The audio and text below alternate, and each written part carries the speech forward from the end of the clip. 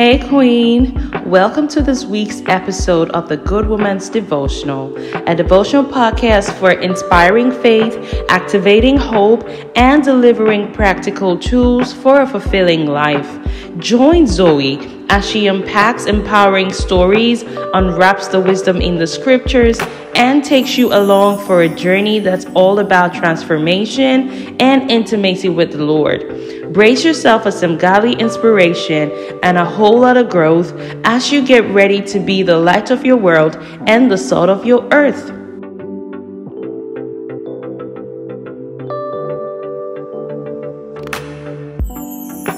Hey Queen, how are you doing today?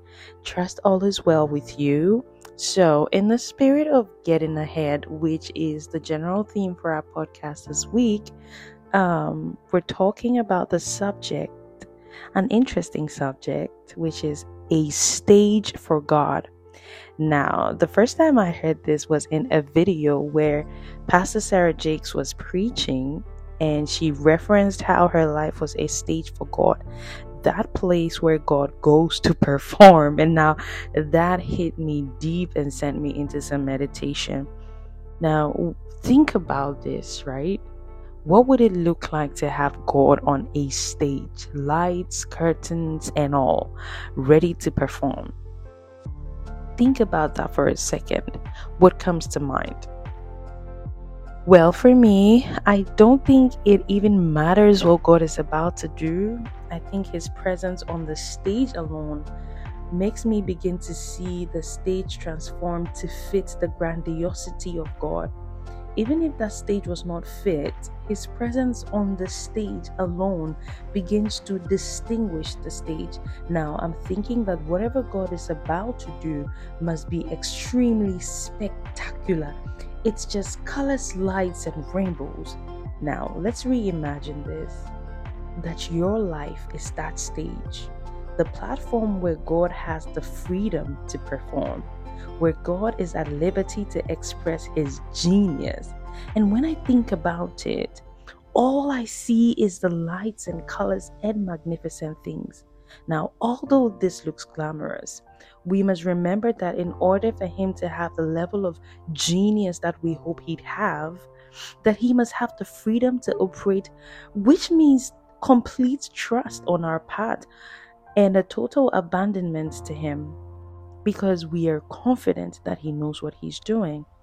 Think about it. When women go to a doctor for a beauty surgery, they lie down in compliance whether or not they see what's going on, confident that the doctor will do a great job because they've seen his past works and therefore trust him. Now, a very interesting scripture from David, he says in Psalm 139 verse 14 in the KJV, it says, "I will praise thee, for I am fearfully and wonderfully made. Marvelous are thy works, and that my soul knoweth right well." Well, usually we would quote the first part of the verse and then celebrate that, but the second part, which is talking about the same thing, says that marvelous are thy works. Marvelous are thy works. Marvelous are thy works, and that my soul knows right well. Which means that he is sure about being fearfully and wonderfully made, because he knows that the works of God are marvelous. The works of God are marvelous, and he is part of the works of God. Think about that.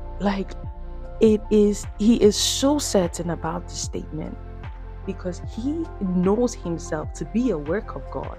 And since he is a work of God, then all the works of God are marvelous. So much so that when he was in trouble, he had to choose whether to fall into the hands of his enemies or to fall in the hands of God. He decided to fall in God's hands. It says in the scripture from 1 Chronicles chapter 21 verse 13, it says that, "And David said unto God, I am in a great strait.